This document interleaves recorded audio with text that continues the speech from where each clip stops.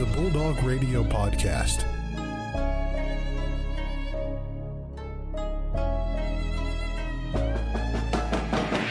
The Ferris State Bulldogs have upset the nation's #2 ranked team. Wide open! Taylor is going to take this one to the house! Touchdown Bulldogs! It's the MVSP Season 4, Episode 39. Man, good to be back over the weekend. Huge weekend for Ferris State Athletics, as well as Super Bowl went down. A whole lot of stuff was going on in the sports world, Brandon. We cannot wait to bring it to you. Absolutely. A loaded Ferris State sports review we have on deck for you, as well as we'll break down everything that happened this last Sunday in the Super Bowl. Boy, what a game that was, Joe. Certainly one that will have a lot to tell the tale moving forward. But first, we have a special interview coming up. Parker Nolan of Ferris State Women's Tennis stopped by to chat about the early start of the season, as well as her success individually and as a team, and certainly had a great conversation with her. Absolutely. So without further ado, let's swing it into the interview.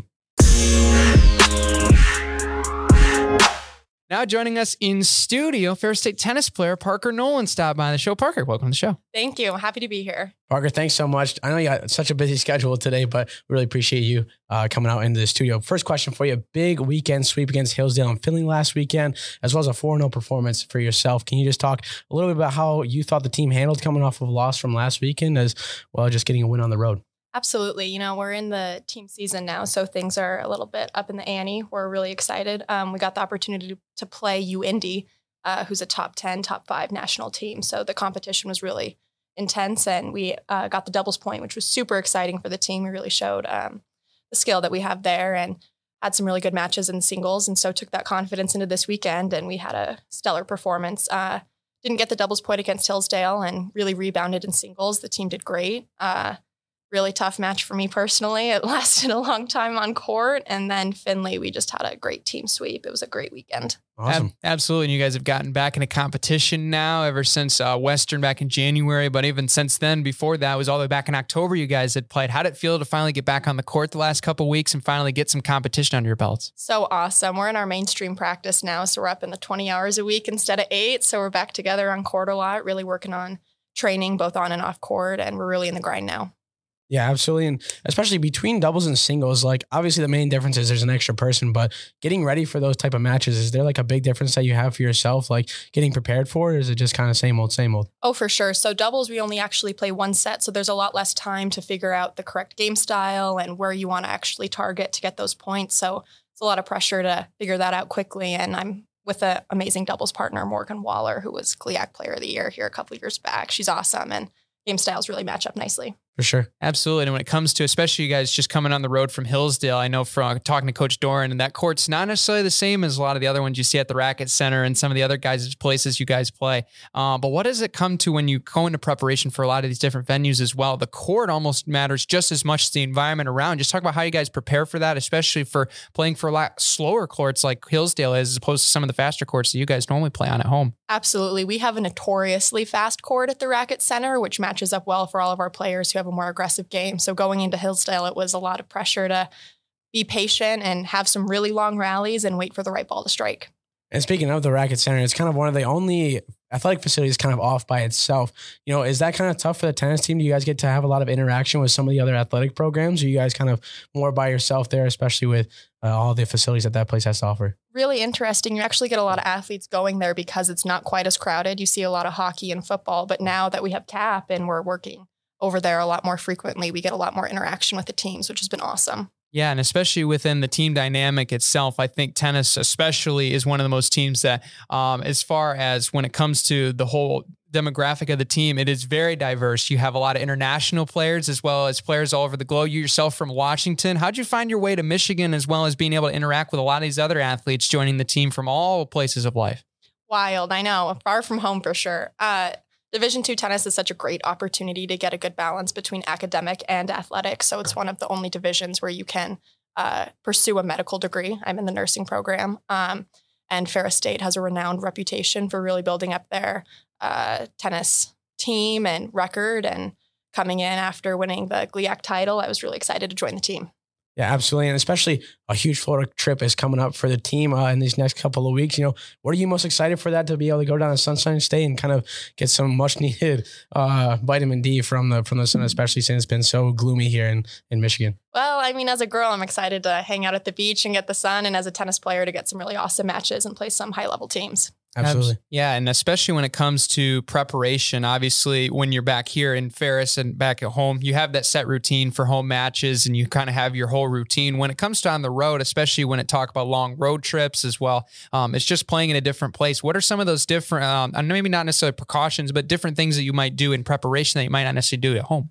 Yeah, for sure. When we're traveling and, you're in the car for 3-6 hours, getting out and stretching and trying to get into that hyped up mindset to play is a little bit more difficult. So we're really particular about the music we play, running around a lot, joking around more, making sure we're sleeping in the car if it's necessary, and just making sure we're rested and ready to get at it. Is there a particular playlist that's the main jam when it comes to in the vans or the buses, or is it kind of free for all? Depends on the day, depends on the trip. Well, we've got a couple girls from Mexico, so our team playlist has some awesome Spanish music. We get a lot of dance music, just trying to keep the vibes positive. There you go. Yeah, vibes are always got to stay high. And we mentioned how you're from Spokane. I mean, talk about that recruiting story from coming all the way from, west side of the states. Now you're kind of the Midwest with Michigan. How kind of talk about that? Yeah, I mean, I grew up playing the national circuit, so I was all over the Pacific Northwest, Oregon, Idaho, Washington, and I got to branch out a little bit to other areas of the country. So I told my parents, if I can go anywhere for 4 years, it's going to be somewhere brand new and go out on my own a little bit. And Michigan was a good balance between not too far on the East Coast and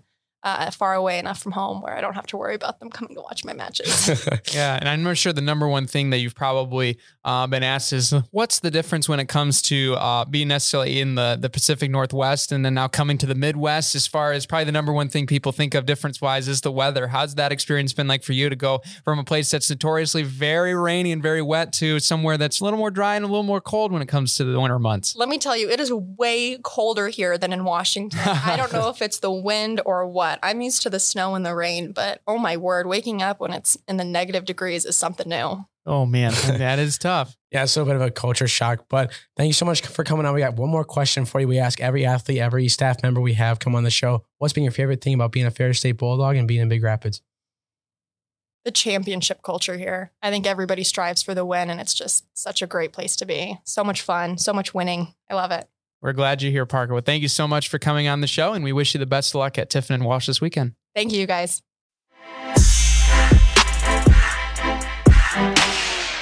Big thanks to Parker for stopping by the show. Certainly great to chat with her. And I mean, especially with all these athlete interviews, Joe, I mean, you get to see, obviously, we've mentioned plenty of times before, the other side outside of athletics as well as in competition. But the way that a lot of these athletes think about the whole schematics of being an athlete, being a student, the whole life of being a college student athlete, especially when it comes to each specific thing individually. I mean, it's super cool. I mean, especially for me, myself, seeing what other athletes do. I mean, you're always taking and learning things. So certainly cool to hear from Parker's message. Yeah, absolutely. I mean, that's one of the coolest parts about this podcast is being able to learn that with a lot of these athletes. You just, what's the difference of them, seeing them playing and stuff and what they're like on their personal lives. But once again, huge thanks to Parker. We're going to hop right into the Ferris State Sports review.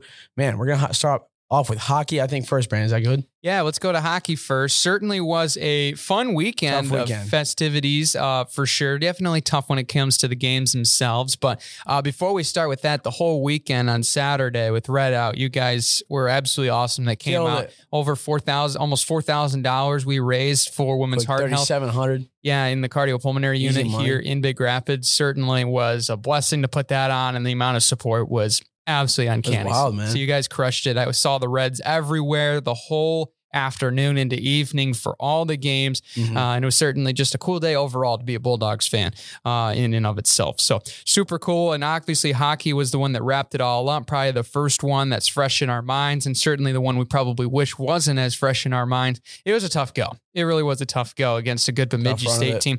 We played really well. We gritted it out that Friday game. We were able to get that win at the end. Mitch Dealstra, a.k.a. The Show, finishes it off with an absolutely beautiful goal in the final 40 seconds. And then really just came out. The Beavers were ready to go. Yeah. And that's not saying we were like just asleep at the wheel and just got skated on the ice, but they were definitely out energizing, outplayed us. And I mean, that's no disrespect to like the way, because we played very well, but I mean, Bemidji, well, I shouldn't say that. They played well. Bemidji State played very, very, very well. And you could tell that that team was determined to make sure that they leave Engelgleben without giving up 6 points. Yeah, that was a tough one. And like the worst part about it is, especially in the second game, like it looks like it was a terrible game on our end, but 3 of their goals were kind of just puck luck. Just like with the bounce of, because Noah came in clutch with a lot of big saves. Like he got pulled after the second period and Logan hopped in, but there was a point where like he made like 2 great saves and then just a rebound went Ari and it went right into the hands or right to the stick of a Beaver. And then he just went and scored it. And it was basically wide open just by, happenstance. So that's like one of the tougher parts is you look at the box score and it looks terrible, but it just doesn't give justice to how we actually played if you weren't there or just watching the stream or something like that. But yeah, it was not great. I mean, we had a chance to kind of solidify ourselves at number 4 as a 4 spot because we would have been at 36, but Bemidji would have been at 31. They would have had to at least get a sweep against Minnesota to be able to kind of have a chance this upcoming week. Now, though, we are playing Northern. Northern's been giving us fits all year. We'll have to sweep them. We're going to have to hope that Minnesota State will at least get a sweep on Bemidji so we can get back above them. And then maybe Lake State, I don't know. There's just a lot more variables that can go down now. If we won the second game and got the sweep, it would have been a lot easier and a lot more manageable to stay in 4th. But now we're just going to be back against the wall, and we just got to really fight for that home ice in the playoffs. Yeah, playing up in Beer is going to be tough, obviously, against a good Northern Michigan team. And then obviously Lake State is a team that always plays seemingly better on our home ice than they do sometimes on their home ice, which is pretty ironic. But I mean, you look at the stats after the game too. I thought really we stayed very disciplined. I mean, we didn't give up too many penalties the whole weekend. I believe only had 11 total as opposed to Bemidji. I think had 16, maybe even north of 16 as a total, which we knew coming in. And we brought that up there on the pre game show back last week. But I think when you looked at how this game really went about, you could tell, like, especially in the first couple minutes, we had some chances. Obviously, Bemidji ended up scoring in that 4th minute with Leighton Rhodes' goal. I mean, that kid is a fantastic player for the Beavers. He's going to be great for years to come. And then Elias Rosen was able to sneak one by there at the 18th minute. And that really kind of put us in a hole, especially for how many chances that we missed. Because I think that's really the biggest thing that we mentioned with that whole game. I know being on air with Harrison was like, we had all these chances and we had so many good looks. It was just one pass away or one deflection too many that really thwarted a lot of the offensive opportunities. But we had our backs against the wall a little bit. You could tell Bemidji was pushing the pressure hard throughout the entirety of the night, and that really fits for us across the board, especially in neutral ice. I think we gave the puck up a little bit too much into open space, and Bemidji certainly made us pay in that category. But I think you look at it, I mean, there's still some positives. Hey, Travis Shouting, his first collegiate goal, and it was an absolute beaut. So that was really cool to see him finally get one in the back of the net. Brendan McLaren scoring on the power play. And that was, I mean, we were 1 for 5 on the power play. That's a big improvement for what we've had so far this year. But I mean, Bemidji was even better. They were 2 of 2 after we had killed off their last 8 straight against the Beavers in the other 3 games we'd played this season. So they finally got their luck back on the power play, and we got just enough luck, but a little bit too little, a little bit too late. Yeah, I mean, especially we did pretty well with keeping it clean. Only had to serve 10 minutes of power on the penalty kill, and the thing is, Bemidji State had way more times where we had a lot more opportunities on the power play, but we just weren't able to get that one done. The worst part about it was we had a 5-on-3 opportunity. Like a second after that 5-on-3 ended, went to 5-on-4, we scored. Yep. So then that meant that we just go right to 5-on-5. And it's like, if we were just able to get it 2 seconds early, we would have been able to have a chance of, a minute 33, I think it was, that we would have had on the 5-on-4. So basically a full opportunity for the power play, but it was just little things where we couldn't capitalize when we needed to. And it just made the game a lot more tough to be able to overcome that one. So tough, but you know how it is. You know how it is. And I think one thing too here to kind of wrap it up before we hear from Coach Daniels was Bemidji's lines 1 through 4. I mean, played fantastic on the forward side. I mean, I think also, go ahead. They also, their top line on offense and their top line on defense, me and I forget his name. He's one of the guys who works for the hockey team. I hang out with him because I do plus minus or whatever. And like we're on the other side. We added up, those 5 or 6 guys are nearing 800 games of college hockey. Whoa. Their top 3 line had near 5. Their top line for offense nearly had 500 between the 3. Whoa. That's huge. Yeah. 800? They had so many fifth-year seniors on that team. Oh, my gracious. It's an NHL career, basically, right there. Yeah. What is that? 1-7. Wow. The lowest guy that I saw out of the fifth-year seniors that had games was like 125, something like that. Just a little 125, 3 seasons. 25. That's crazy. That's crazy to think about. But that experience definitely comes into play. And I mean, that second line Bemidji has too, with a lot of those freshmen. I mean, they definitely have a lot of future room, but we do as well. I mean, you saw a lot of the great play from this weekend, especially our top line. I mean, they've continued to put the hammer down. Pokey, Branshaw, and Venuto, both those guys, I should say, getting points over that Friday game. Branshaw and Venuto netting the first 2 goals where Dealster finished it off for us. And I believe also that Branshaw continued his point streak moving in on Saturday's game as he assisted, I believe it was McLaren's goal early on or later on in that third period. So I'll have to double check that one. But I mean, certainly one of those games where you knew it wasn't your night basically going on. And especially after that 3-minute flurry where they ended up scoring 3 straight. And I know Coach Daniel said it best tough. It really was one of those games where you kind of knew it was kind of in the bag. And obviously they didn't quit or anything of that nature, but you could just tell the momentum. I mean, they just had it going for them on that night. And it just wasn't our night. And that's what he had to say in the post-game press conference. You know, it's funny. We actually did get some pretty good looks and chances. We were only 1 goal off of what we were last night. I thought where they were better. I thought they were really good in our zone. I thought they controlled play in our end a lot. When there was a loose puck, when the puck went awry, let's say a shot, they ricocheted in the corner. They were always on it quicker than we were, and they had much more jump. They just got to every loose puck first. They won every race to pucks. And I thought. I thought our defensemen looked really tired. It was a tough night last night, and I thought that they looked really tired tonight. And then we had partly, I think sometimes it's just human nature, but you get to a point where you've gone 3 games, you're on a 3-game winning streak, and you think you're bulletproof, and then all of a sudden you're not. The 3 quick goals in the second, like when they scored the third goal, the power play goal, and then those 2 right away, we needed to stop the bleeding right then, and we didn't. Obviously that short time span where they scored 3 right away, that was the game.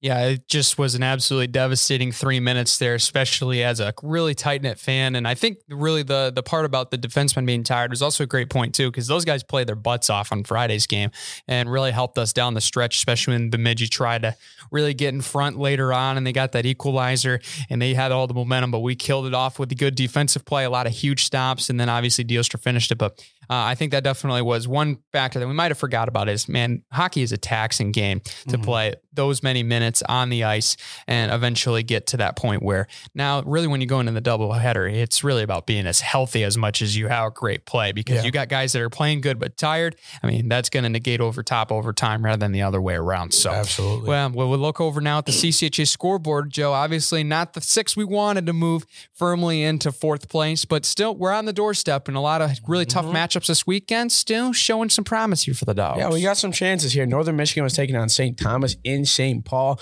They got the weekend split between the two. That's pretty big for us, seeing that Northern is right behind us at 6th place. And either way, how this weekend could go could really switch up the standings. Northern Michigan 3-0 on Friday, and then St. Thomas took it 4-2 on Saturday. Bowling Green took on Michigan Tech, 2 of the top teams in the CCHA. Bowling Green came in, huge upset 5-2 win in Houghton. That was a wild one, especially seeing I think College Hockey Game Day was there. Yeah, it was a great atmosphere, and Bowling Green to go in there and be able to get that upset, and especially in probably one of the toughest places to play in all of college hockey. That's big props to them. But Michigan Tech came back the next day, 4-2 win for the Huskies. It was a weekend sweep there, and obviously you know how we did. It was 2-3, big win for us on Friday, 6-2 tough loss on Saturday. It's a pretty interesting standings now for the Dogs. We're sitting at 5th. We're 1 point behind Bemidji, still same as it was last weekend. Northern Michigan, though, is only 6 away from us. So if we get swept by Northern Michigan will be tied with us at 4th place. And if Bemidji gets swept by Minnesota State this weekend, we will have 3 teams that are really going to be vying for that last weekend to see if they'll be able to have home ice or not. We will see how that goes. It's going to be Bemidji State with 34, us with 33, Northern Michigan with 27 points. Ooh, that's going to be tight. But Interesting. Can't get swept. We cannot get swept. We can sweep. We can sweep. The biggest thing can't get swept. The biggest thing is we need to sweep this weekend because that would give us a great shot because I don't think Bemidji's going to be able to beat Minnesota State because they got to go into Mankato, I think. I believe it is. Just kidding. Mankato. They're in Bemidji. Oh, they are. Okay. I thought they played at Mankato earlier. I thought so too. Oh, I thought they...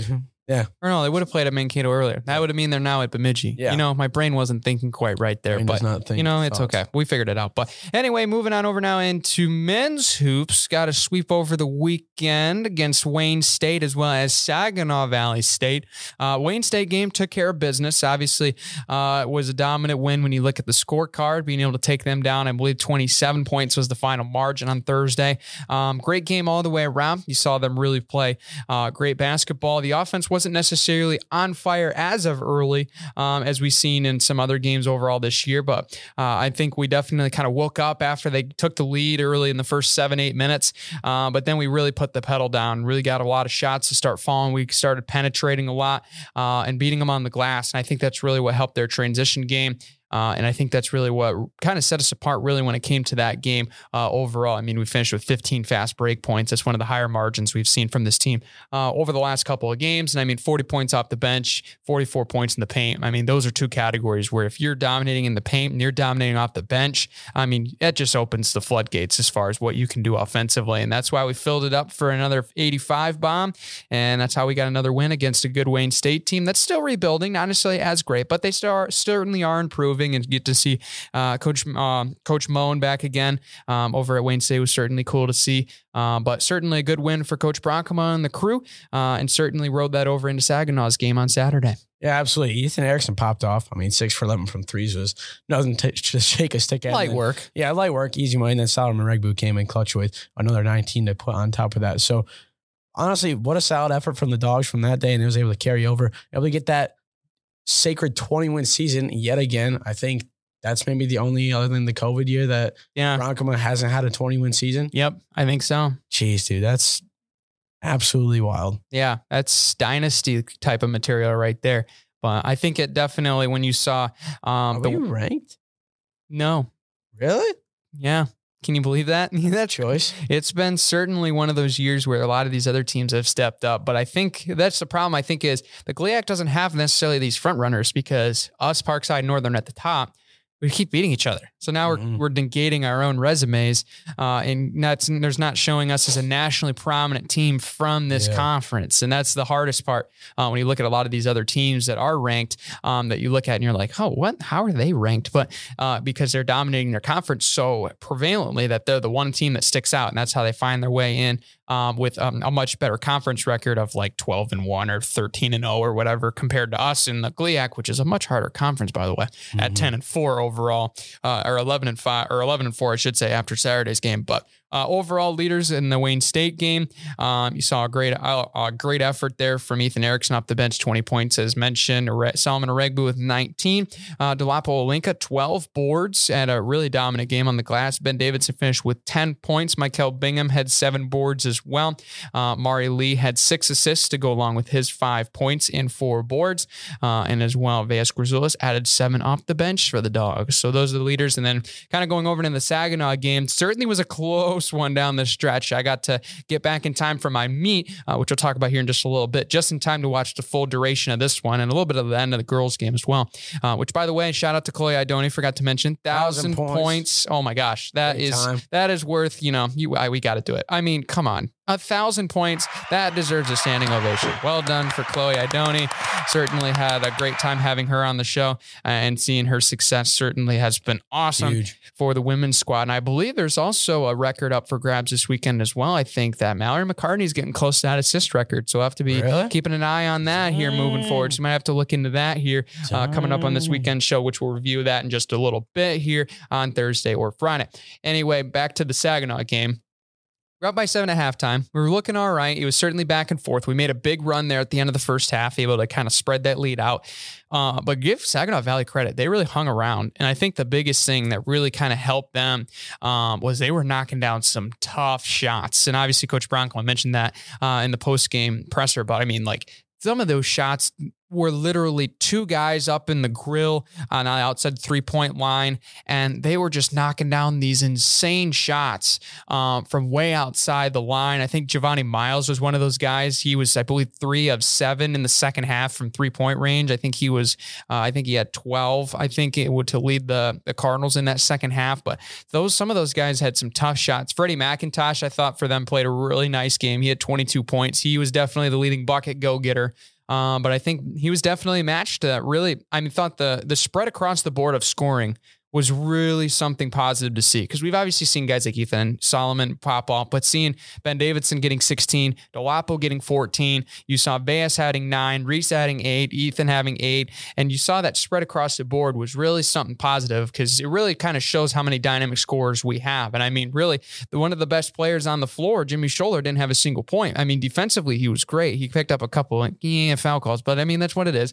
But I think that you really saw the plethora of ways we could score the basketball in this game, and I thought that was a really positive thing. And I think still beating teams on the boards, man, that's one of the things we've been talking about really the last couple of weeks. They've started to beat these teams on the boards, steal possessions. And I mean, that's huge. And that's not necessarily just from the big guys' perspective. The guards are doing just as great of a job getting on the boards and getting him. I mean, it's just a great thing to see when you got Michael adding 7. You had Ben Davidson had 7 boards in this game. You had Baez and Reese both adding 5. Like, those are what you need in a lot of these crucial situations, especially late in the game. That's what we saw.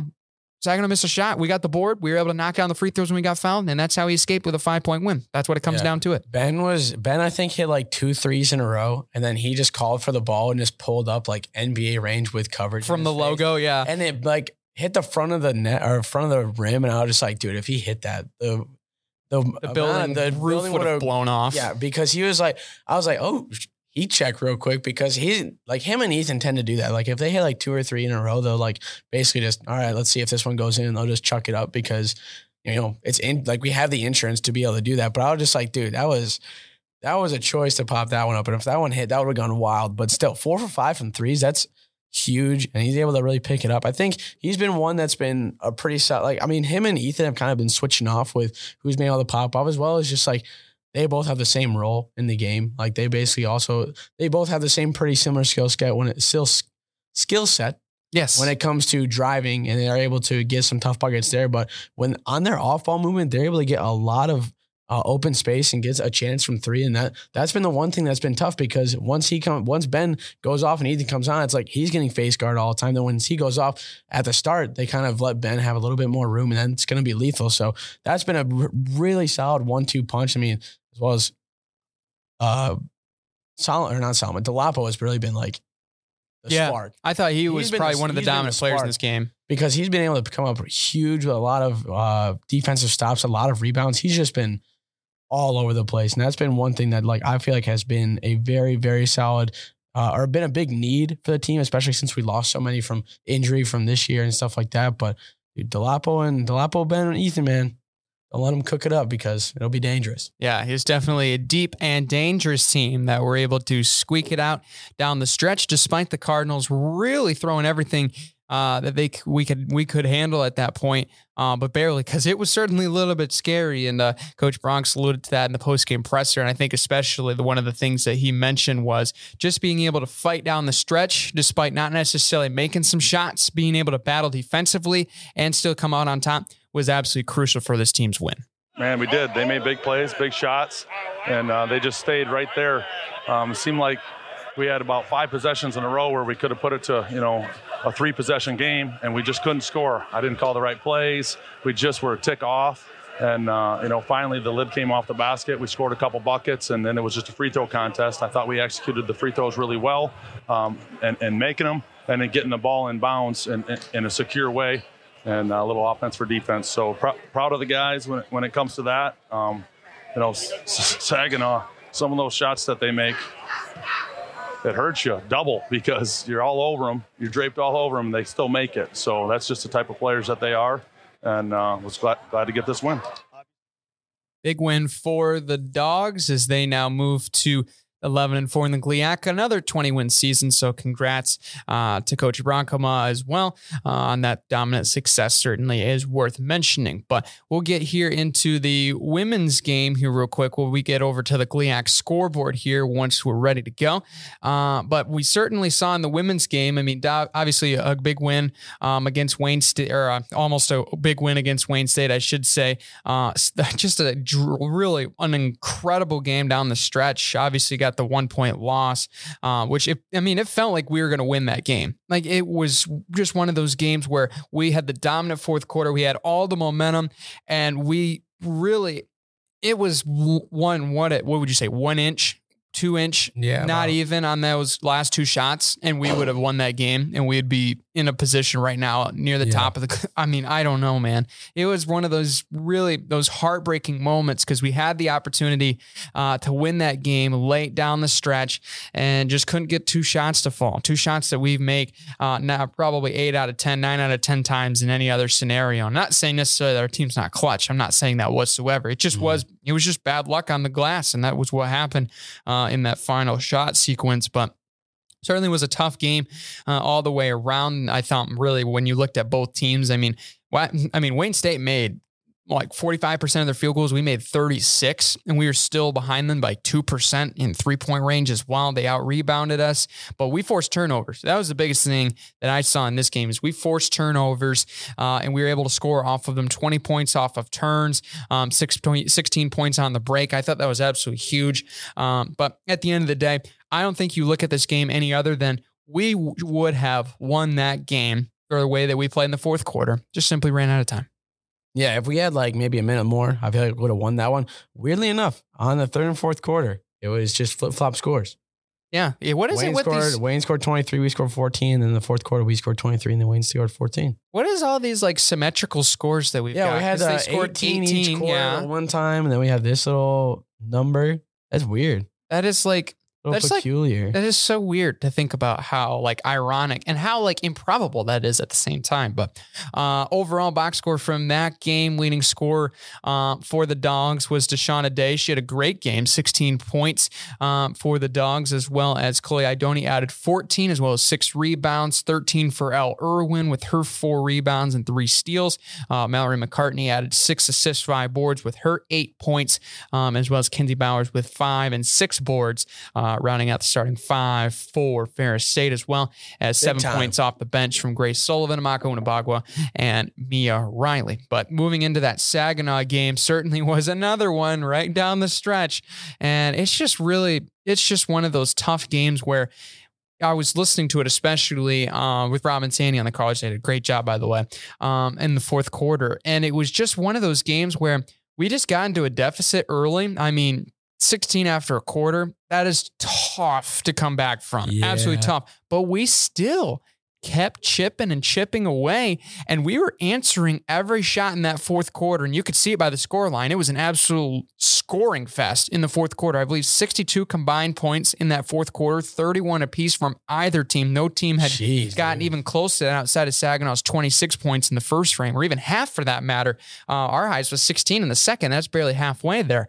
But I think you just saw that game became a really crazy basketball game, and I think really you look at how that game progressed, and I think we really answered a lot of the punches. We gritted our way back, but simply they just matched us down the stretch. We kept matching each other, and when you're down with the deficit, unfortunately, that's going to put you on the losing end 9 times out of 10. Yeah, and then one thing too, dude, they had 3 people in 20 digits. Holy crap! Yeah, they have a lot of good scores. Oh my gosh, that's wild. But yeah, it seemed like the whole game, like it was weird because like I was up in the deck with like Cedric and a couple of other people we work with, and I was just like, at the end of the game, like in the fourth quarter, like we were pretty close. Like I think we brought it in with what, 2 within 2 or something like that. I was like, well, I think it was maybe 3. I want to say down the stretch. Yeah. I'll double check. The energy was just kind of off because I was just like, it feels like we should be down by like 15 right now. We shouldn't be like within 3 because right off the start, it just kind of felt like we were just backpedaling the whole time, which was the unfortunate part. And even like if we didn't have to foul at the end and stuff like that, they kind of pulled away with that. But at one point, they were just where we would have had to make just one basket and would have been the big difference maker, but we just couldn't really pull that down. I mean, they were going crazy. Their bench player hit like 3 threes in a row or something like that. and their energy was just wild. But I'll be honest, it was weird because I thought we were like down by 20 in the fourth quarter, and I looked up and I saw the score. I was like, how are we down by 4 right now? Yeah. I was like, even the fans too, it just felt like we were just kind of off. Yeah, and it certainly felt like the life got sucked out of you in the first quarter. That was definitely the feedback that I heard when I entered the game and kind of talked about it with some people.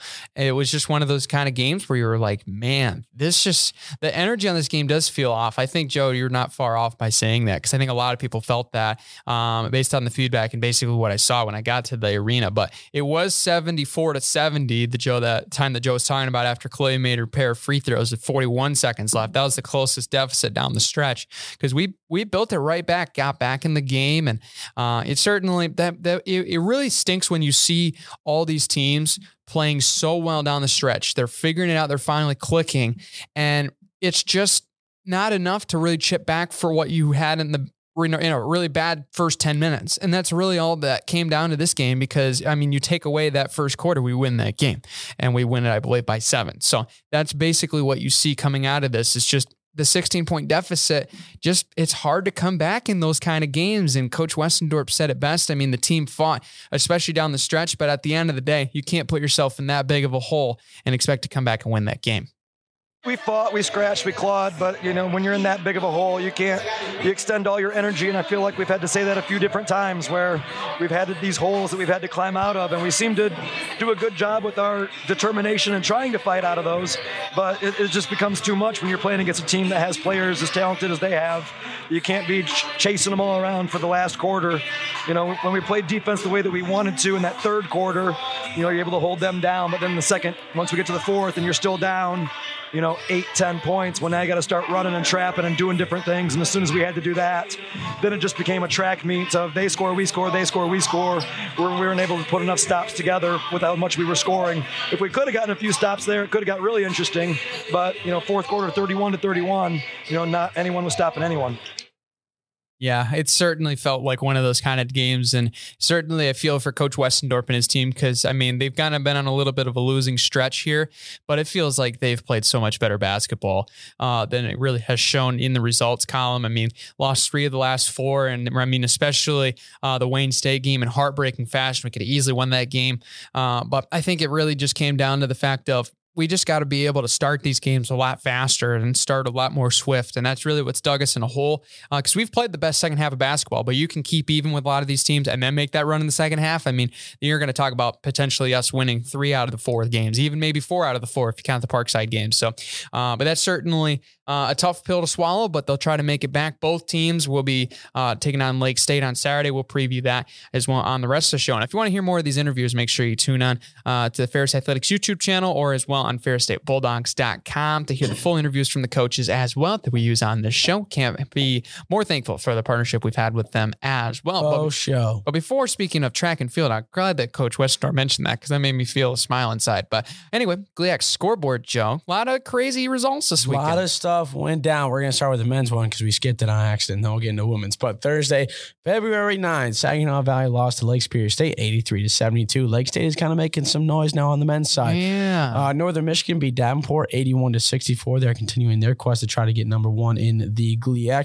And then Grand Valley State kind of making some noise here. They had a really rough patch in the first part of it, but now they're starting to make a little bit of a run. 79-74 win over Michigan Tech at Grand Valley State. So huge for that. I guess huge for them, not huge for us. And then Saturday, Michigan Tech lost to Davenport 77-71. They weren't able to get a win over the weekend at all, continuing their little skid that they have for this season. Lake Superior State beat Wayne State 76-59. Grand Valley beat Northern Michigan 81-75. A little bit of an upset there. Yeah. And then Parkside kept it going against Purdue Northwest. They won 77-66. That one's going to be kind of interesting, especially when you look at the standings so far, because Parkside is still sitting at the top, 11-3 overall. We're right behind them at 11-4. But between Northern, Lake State, Grand Valley, and then I guess you can toss in Saginaw Valley, but between those 3 teams, they're only about a half game back from each other, and they're only about one game back from us, and then 2 games back from Parkside. So this last weekend, depending on what happens these last 2 weekends, maybe some some noise can be made there. But hopping into the GLIAC scoreboard for the women's side, Saginaw Valley won against Lake Superior State on Thursday, 57-46. Northern Michigan beat Davenport 73-55. Grand Valley kept things rolling and staying number one in the GLIAC at 60-43 over Michigan Tech. Whoa. When Wayne State beat Lake Superior State beat Wayne State 72-62. A little bit of a switch up there, my bad. And then Grand Valley State won again 64-52 over Northern Michigan. Michigan Tech beat Davenport 63-48, and Purdue Northwest lost to Parkside 87-75. Wow, interesting. That was a dominant win for GV against Michigan Tech. That was an upset game from earlier on this year when the Huskies took them down, but still big time bounce back there for the Lakers. Grand Valley's 22-2 overall. Yeah, that's pretty good. I mean, that gets you nationally ranked for sure. I want to look this up. Division II women's basketball ranking. They're in the top 5. I know that for sure. I think they're probably hovering around 3 or 2. I don't think they're number 1 though, because I think there's some other, like I think Ashland is up there in win-loss as well, former GLIAC team in the GMAC that's really wreaking havoc so far. But I think when you look at the standings too here, I think when you look where we are at, we're 7-8 right now on the women's side. Obviously the men only a half game back of Parkside. So hopefully we get a win against Lake State, and then hopefully we can get some upsets against Parkside to get back on top. But I think we're still in a good spot. I mean, you look at 7-8, that's not the greatest record in the GLIAC, but we have a lot of better records than some of these other teams that are ahead of us. And overall, we just haven't got it together in some of the conference games this year and went on a couple of skids, which that happens in basketball. That's what happens. I know I've been there. Joe's been there. Everybody that has played basketball or any sport in general has been there. So it's just a little skid, and that's, you just got to find a way to break it up and get that rhythm going in the right direction. But I mean, we're only a full game behind Northern Michigan, as well as only 2 games out from Saginaw, which if you think about it, Joe, we're only 2 games out from Saginaw right now. Obviously, Saginaw's playing really well, but if they start to have a slump here, now you're talking, we still got a couple games to go. We can win out. Northern Michigan lose a couple games. Oh, now we're talking in 4th spot and we're hosting first round. So that could be very interesting. Plus, we've played pretty well on the road too. So, I mean, either way, I think we're in a good spot. You just want these last 3 games, especially coming up against Lake State, going into Davenport and Grand Valley. You want to be on the right foot moving forward, get that momentum so you can start winning these games, especially down the stretch going into postseason play. Absolutely. That one's going to be an interesting shakeup, especially as a lot of these winter seasons are kind of starting to come to a close. Absolutely. So moving now over into tennis here. Big wins over the weekend, men's and women's combining for a 4-0. I believe I did the math, 24-4. Was the total pointage that the tennis team won by. I mean, that's pretty impressive, doing 24-4. So men started it all off with a sweep against Hillsdale, dominant performance there, which you can check out in my recap from the Fair State Torch. Shameless plug over to there. When I was writing the recap, found out from Coach Doran that there was an upset in, I believe it was singles play. And that was a really notable one, especially top 15 player in the country in Division II in singles that plays for Hillsdale. And his name is Brennan Kimpau, if that's how I pronounce it. If not, I apologize. Tried my best. But Eric Kovacs pulled up the upset against Campanile in 3 sets and Buning in a tiebreaker 3rd set. So really glad to see that. And that ended up getting the 7-0 sweep. And that was the first win, I believe, in Hillsdale since 2016. So congrats to our 2017, I meant, for Coach Doran's squad. Women's finished it up as well, getting another away win, dominant fashion. I mean, especially for how well they've played and the depth shown by each team. And I think that's the biggest thing. And obviously we heard that from Parker earlier on in the show in the interview. It's just really one of those things where you kind of take for granted how good these teams are when it comes to some of these talented players that are playing every other week, or you can move 1 through 4, all these matchups around, and you're still getting that amount of success. It's impressive to see. But a 5-2 win against the Chargers down in the Dale.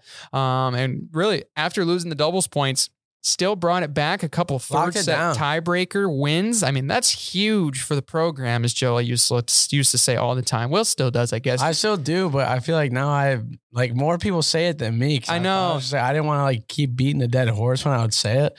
So I really don't say it as much, but everybody once Harrison said it at the GLI, I was just like, It's sticking. It's sticking. It's sticking, but like I'm not saying that as much anymore. Right, but still, it's still a notable phrase. So Exactly. dominance across the board from that Hillsdale match, and then really brought that over into Finley's matches on Saturday and Sunday, especially with the women's able to sweep in doubles. The Hernandez-Ferrer twins winning the number 1 pairing, as well as Waller and Nolan winning the number 2s, DeVita and Laverdere winning the 3rd pairing, as well as a full sweep almost in singles, except for the 6 pairing that led to the 6-1 final score. When you look over at the men's, pretty much the same ordeal, only difference there as opposed to the women's, which you saw a small scratch in the pairing of number 5 as opposed to 6, but same double sweeps across the board, 5 out of 6 individual singles flights wins. I mean, that's all you can ask for really when it comes down to it. Obviously, you'd love 7-0, but Finley's also a very good squad on both sides, as well as Hillsdale. So those are certainly some big regional wins, being able to pick up the wins on the road and at home.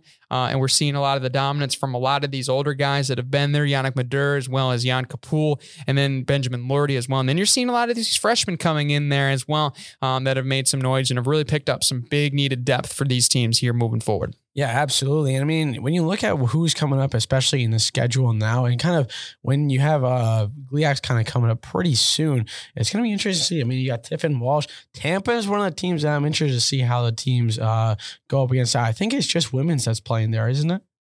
Just women's, I believe. I'm not sure. Well, they're all heading down to Florida for the spring break games, Yeah. I'm sure, like a lot of other teams. But I think if I remember correctly, Tampa's a good team. I think Texas Tyler is also a good team that they've played in years past. Not quite sure if they're heading back there immediately. I haven't looked that far ahead yet, but I think there's still a lot of great competition down there. They're going to see a lot of top national ranked teams down there. So that's going to be a good trip for them. We still got a while until GLIACs start up. I think near the end of March is when that's going to go down. So a lot more tests to come, especially with, those Florida teams that get to play outside all year round instead of just indoor at the Racket Center like we get to. But, I think we'll be able to do pretty well. Pretty well. Absolutely. Some great results from tennis. We look forward to seeing their success continue this weekend against the Dragons of Tiffin, as well as Walsh. Yes, Tiffin is the top teams in GMAX, so that's going to be a tough contest down there, as well as Walsh going to be coming up on Saturday as well.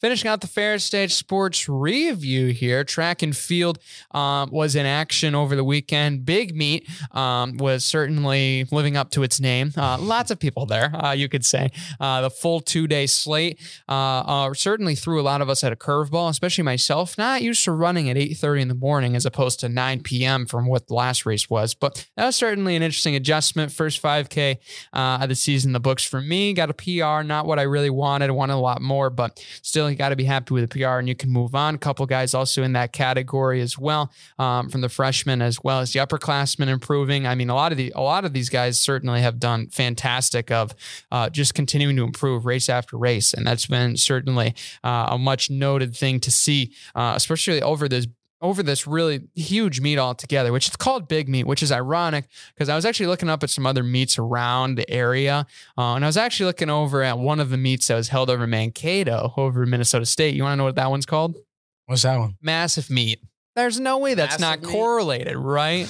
I'm sensing a ripoff here, and I think that's something we need to investigate. But anyway, so yeah, it goes with the M's, like Mankato, Minnesota, massive meet. I mean, it makes sense, but I mean, that meet is not as established as Grand Valley's Big Meet. Do you think they're trying to one-up Grand Valley? I think that's something that we need to investigate. Anyway, but beside the point, I thought that was pretty ironic, though, because for a fact those have to be correlated. If not, that's the craziest coincidence I've ever seen. But anyway, some other notable performances from the invite meet from Friday as well as Saturday. Emma Stefan was 8th in the weight throw. Whitney Farrell 14th in the 5K with a sub-18 time. Congrats to her as well. You saw a lot of great things overall, I think, from especially a lot of the mid-distance crews as well. Abigail Winkle was 11th in the 400, ran 58.9, a good time for her, as well as Whitney Farrell was 11th in the 3K. Demanelli Felsposh finished 12th in the 800 with a 221. 7th in the 4x4 were the women. I believe the men were, 5th, if I remember correctly, in that race as well. Tariq Brett was 14th in the 60. Ralph Donaldson was 16th, as well as Andrew Schaffley finished finished 17th in the 800 meters at 156. Look out, folks. I believe he's only 2 seconds off the top 5 all time in indoor. So he's creeping up there. Kyle Juilliard 5th in the weight throw. Bryce George had his debut in the shot put and did very well. Donis was 3rd in the 3K, 8:27.7. Fantastic time for him. David Duval 5th in the long jump. Aaron Pierce finishing 7th just behind, as well as Claudia Wilkinson finishing 8th in the invite high jump with a 4:11.5. So there you go. Those are some of the notable ones. Also, a shout out, that one's not on here. Ethan Hamilton, good roommate of mine, finally broke 2 for the first time. Let's go. In a long time. The man has been battling the health bug like I have for the last 2 years. Being able to finally see him break 2 is definitely worth noting as well. Casey Bauman and Brendan Canary breaking the 9 mark in the 3K was certainly cool to see. As well as Ryan Osowski broke and Austin Savage both broke the 16 mark on the 5K. That's pretty impressive for them as too. Program's still building, man. They're still going up, and I love to see it. And we'll be back in action on Friday at the Saginaw Tune-Up before the big one goes down in Saginaw for the GLIAC Indoor Championships. So that's the Vera State Sports Review. We got Super Bowl now coming on deck here, Joe. We made our picks last week. Obviously, Joe getting the win on this one. Almost close on the score. I had to double check after the game because I knew it was close when you said, I think you said 33-30, and I believe it finished 38-35. So you're right on pretty close there with the score. Pretty close too with it, weren't you? I went lower. I think I went 27-24. I want to say with the Eagles. But, I mean, this is a game that, boy, the Eagles, they pushed it that first half, but, boy, the Chiefs made absolutely perfect adjustments during that second half. The pass rush was really thwarting. Well, maybe not necessarily just the pass rush. I thought the front 7 played really well for the Chiefs. I thought they were able to get to Jalen Hurts, get him outside the pocket, but not necessarily that. But the backers able to really take away the flats, couldn't let him run as much because Jalen Hurts played a great game, but they just couldn't make plays down the stretch when they needed him to. And I think there was a lot of times where that Chiefs defense, as much as we hate on him all year and as much as Patrick Mahomes does what he does, I mean, that defense still, they show up in some of these big games, and it's worth noting. Yeah, they played really solid. Also, Jalen Hurts, like, he let it fly or tried to let it fly at the end of the game, and he came up like 20 yards short. I know. That was brutal to watch. I know he threw from like his opposite 30, but like as a receiving group, like you can't expect your quarterback to huck it 75, 80 yards in the air.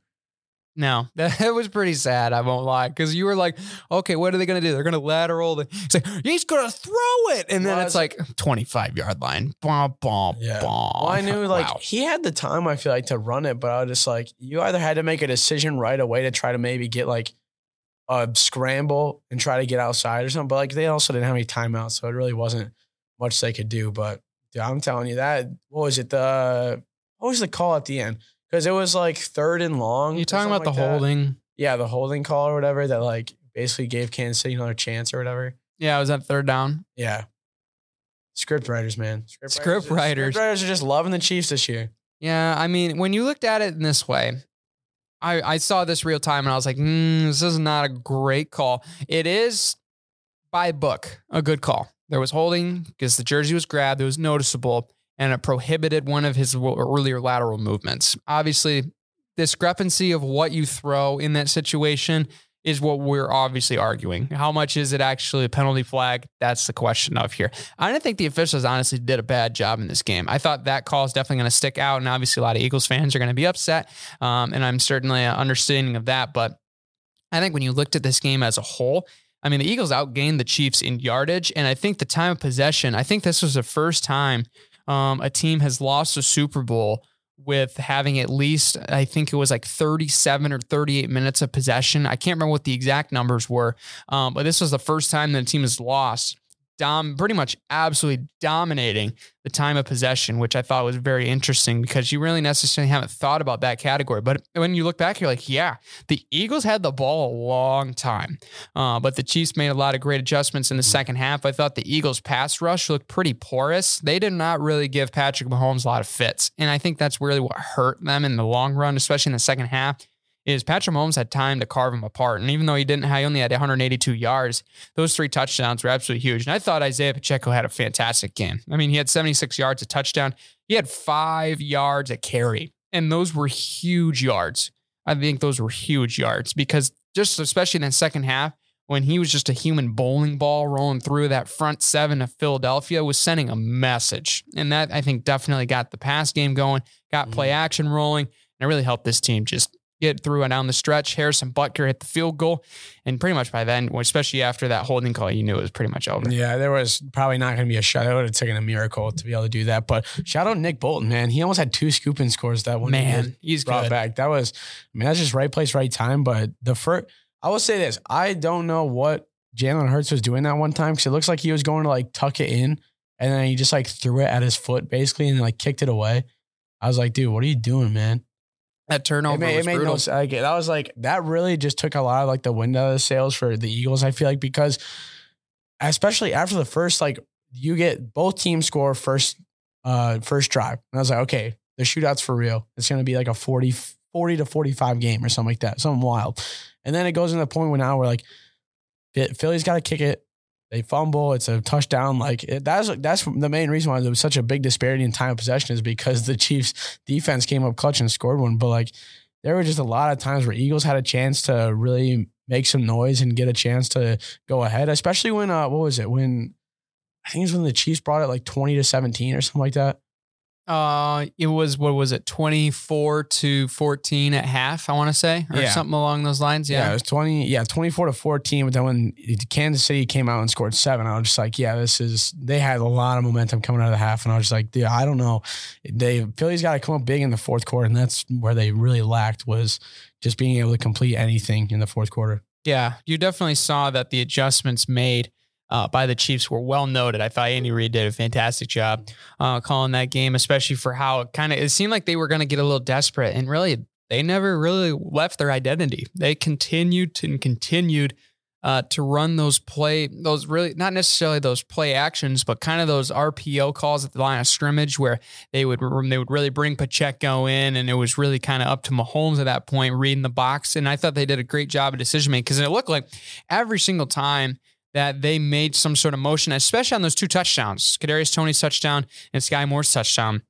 You saw that motion was screwing that secondary so bad. And that's why, especially on those 2, and notably touchdowns, those 2 guys were wide open on those plays. Because I don't know what that secondary was doing. Yeah, because once they motioned in, that whole defense started that shift because that was one of the first times when they got the matchup on that first touchdown against Kelsey. They started biting back inside of, oh crap, here we go. Now he's back inside and we're moving up. Now who's the switch on? And then you run one guy forward, you run him out on a pick, and now we 1-over-1 on the outside. Yeah. No one was there because everybody came back inside. Especially on that Tony one, like Slay should have picked him up, but then they just double covered Kelsey. And I'm just like, what are you doing? You're leaving, like nobody else is on the right side. You're leaving that whole, basically a 20-yard surface area. Like it's 20 square yards are just wide open. And all Mahomes has to do is make it so it's in the general vicinity of Kadarius Toney making the catch. And then that was just something that was really stupid. But shout out Chris Stapleton hitting the under. Yeah, Chris Stapleton hitting the under. I was expecting him to like go way over that prop because it was like, 203 or 204 for the national anthem bet. That's the one thing I love about the Super Bowl is just the weird bets that get going on. Yeah, the Gatorade plus 800, I think it was after, and which was wild because they never showed the Gatorade dumping because all they showed on the camera was him absolutely dumped, and you were like, wait, what color was it? What color was it? Oh my gosh, the world's going to oblivion. And then it was like, oh yeah, it was purple. And they're like, really? Yeah. But somebody probably hit big on those ones. But certainly probably a lot of people spent some money last night, and certainly hopefully. At the Super Bowl party I was at, we all had our phones out timing the thing. I had a buddy who bet the under. He put like $200 on the under.